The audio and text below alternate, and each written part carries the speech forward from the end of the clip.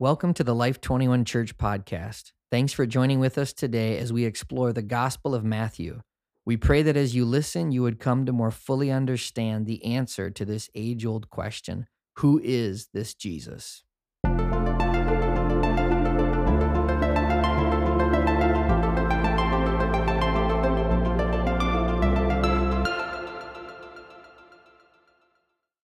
Hello, everyone. Happy Saturday to you.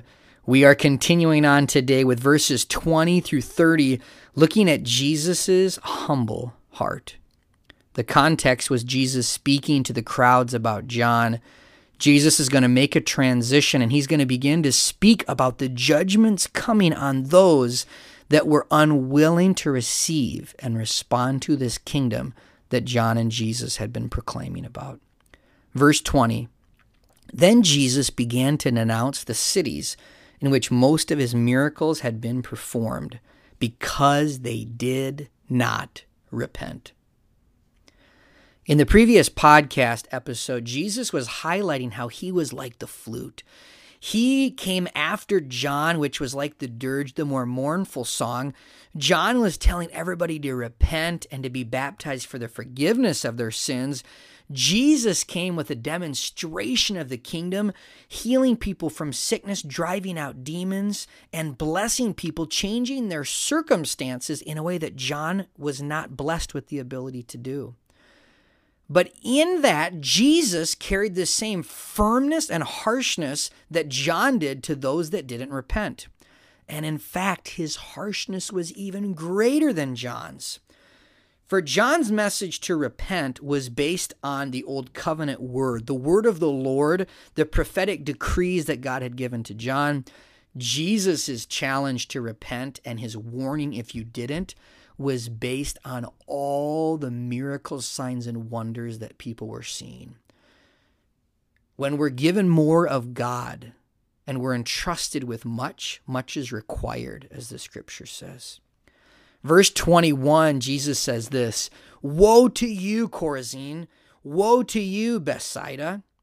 Rebuking these towns, warning them, if the miracles that were performed in you had been performed in Tyre and Sidon, they would have repented long ago in sackcloth and ashes. But I tell you, it will be more bearable for Tyre and Sidon on the day of judgment than for you.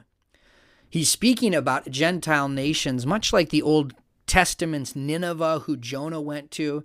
Jesus is saying, hey, these people who have, known of God through their conscience, known of God through creation, known of God through Israel's witness and proclamation of the word, they're accountable to God, yes, but oh, you Jewish cities, you have seen God in the flesh. You've seen the dead raised, the lame walk, the blind see. There's a greater accountability that you have based on what you've seen. He then turns to Capernaum. This is the area that he had settled into by the Sea of Galilee, and that Jesus had made his home after Nazareth. He says in verse 23, And you, Capernaum, will you be lifted up to the heavens or to the skies? No, you will go down to Hades, or the depths, or the death. If the miracles that were performed in you had been performed in Sodom, it would have remained to this day. But I tell you that it will be more bearable for Sodom on the day of judgment than for you. I want to bring to mind Sodom and Gomorrah literally in their judgment had burning sulfur and fire fall on the city. Only the righteous were taken out. Everybody else was destroyed by physical fire. And Jesus still says it'll be more bearable for Sodom on the day of judgment than for you. God saw that if Sodom had had Jesus arrive in the flesh with these miracles, there would have been a responsiveness. Does that make God unfair, unjust, that he didn't send a physical Messiah to Sodom when he was preparing to judge it? Absolutely not. God knows what's best. He gives us all types of grace all the time. And though he recognizes that certain dimensions or distributions of his grace could have more effect or less, he is a perfect judge that knows what to give us at what season and how to hold us accountable to his righteous ways. Jesus continues, and I love how he always balances things. Jesus released the whole counsel of God. He didn't reveal part of God's heart and then another part far later. He would often at one moment begin to release the balance so that we would see the full dimension of God's heart rather than misinterpreting a single part. It says in verse 25, "At that time, Jesus said, I praise you, Father, Lord of heaven and earth, because you have hidden these things from the wise and learned and revealed them to little children. Yes, Father, for this was your good pleasure." What a beautiful thing that Jesus in that moment takes time to begin to worship the Father in the very context of proclaiming the intensity of judgment that's coming on these cities. He, in the very same breath, at that same time, begins to worship and praise his Father. Father, thank you that you rule over the heavens and the earth. Lord, thank you that you're a good judge.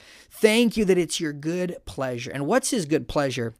The thing that Jesus highlights in this worship moment is that God hides these things, the revelations, the understanding of the judgments to come, the miracles at times, and the supernatural activity. There's many things that God will hide. And you'll say, well, God, is that loving to withhold things from us? It's interesting. Satan would say, like he did to Adam and Eve, God's holding back on you. He doesn't want what's best for you. He's holding back. He's hiding things from you. The context in this is that Jesus is praising the Father for holding things back from the wise and learned. What's interesting about those that claim to be wise and learned, when a miracle comes, they misinterpret it, don't turn. When a warning of judgment comes, they harden their hearts and often don't turn. Jesus loves to reveal things to those that are willing to heed it and hear it. In verse 27, he explains a bit more about this. All things have been committed to me by my Father. No one knows the Son except the Father, and no one knows the Father except the Son, and those to whom the Son chooses to reveal him. The picture that we get in this is that Jesus and the Father share their hearts and share all this information. The Son knows the Father knows the Son. And what Jesus is wanting, he's wanting us to be caught up in that relational dynamic. In verse 26, Jesus said, Father, it's your good pleasure to reveal these things to the little children. In that, we know that it doesn't please God to hide things from the wise and learned. Jesus never says, oh, it's so good and you so enjoy it when you don't get to show people who you are and what you're about to do. But the Father does experience such delight when we humble ourselves, when we're those wise and learned ones that think we know everything, and we come to God on our knees and say, God, I just want to know you. Jesus, I just want to know you. I want to know how the two of you talk. I want to know what you're talking about now. I want to know what you're thinking about my city and the future judgment on my city. And as we come to him like children, oh, it pleases him, and he will reveal so much. And how does Jesus end this section? With that encouragement. Come to me, verse 28, all you who are weary and burdened, and I will give you rest. Pause for a moment and let that sweep over you like a river. Jesus recognizes that in a world where there's so much pressure to be wise, to be learned, to be God to ourselves, to figure out what's happening, to protect ourselves from evil and judgment and pain and suffering, to try to get everybody set free from all the pain and suffering and struggle, he knows how exhausting it is to be God. And so Jesus says, come to me. I want to give you rest. Verse 29, take my yoke upon you and learn from me. For I am gentle and humble in heart, and you will find rest for your souls. For my yoke is easy and my burden is light. In the context, we see Jesus having seemingly put a very heavy yoke or a heavy burden on the towns of Chorazin, Bethsaida, Capernaum, as he declares to them that their judgment will be worse than Sodom, Tyre, and Sidon, who had all experienced temporary judgments in this age that pointed to the eternal judgment of second death that's coming at Jesus' return. And then he switches and talks about a light and easy yoke. What's beautiful about this is the yoke or the teachings and the words that he placed on these cities was not heavy. It was their sin and the suffering that they were causing to one another that was heavy. His firm rebuke, his calling out, his declaring, "Woe to you for your lack of repentance," was the light and easy yoke. For if they would come under that for a moment and come under conviction and become again like children and cry out for mercy, rest would flood into their souls even now. Though Jesus had declared this judgment, it hadn't arrived yet.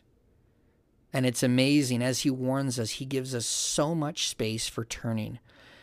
I want to encourage you today that God's words and his teachings, if they ever seem heavy to you, it's only because you're trying to carry them, respond to them in your own strength.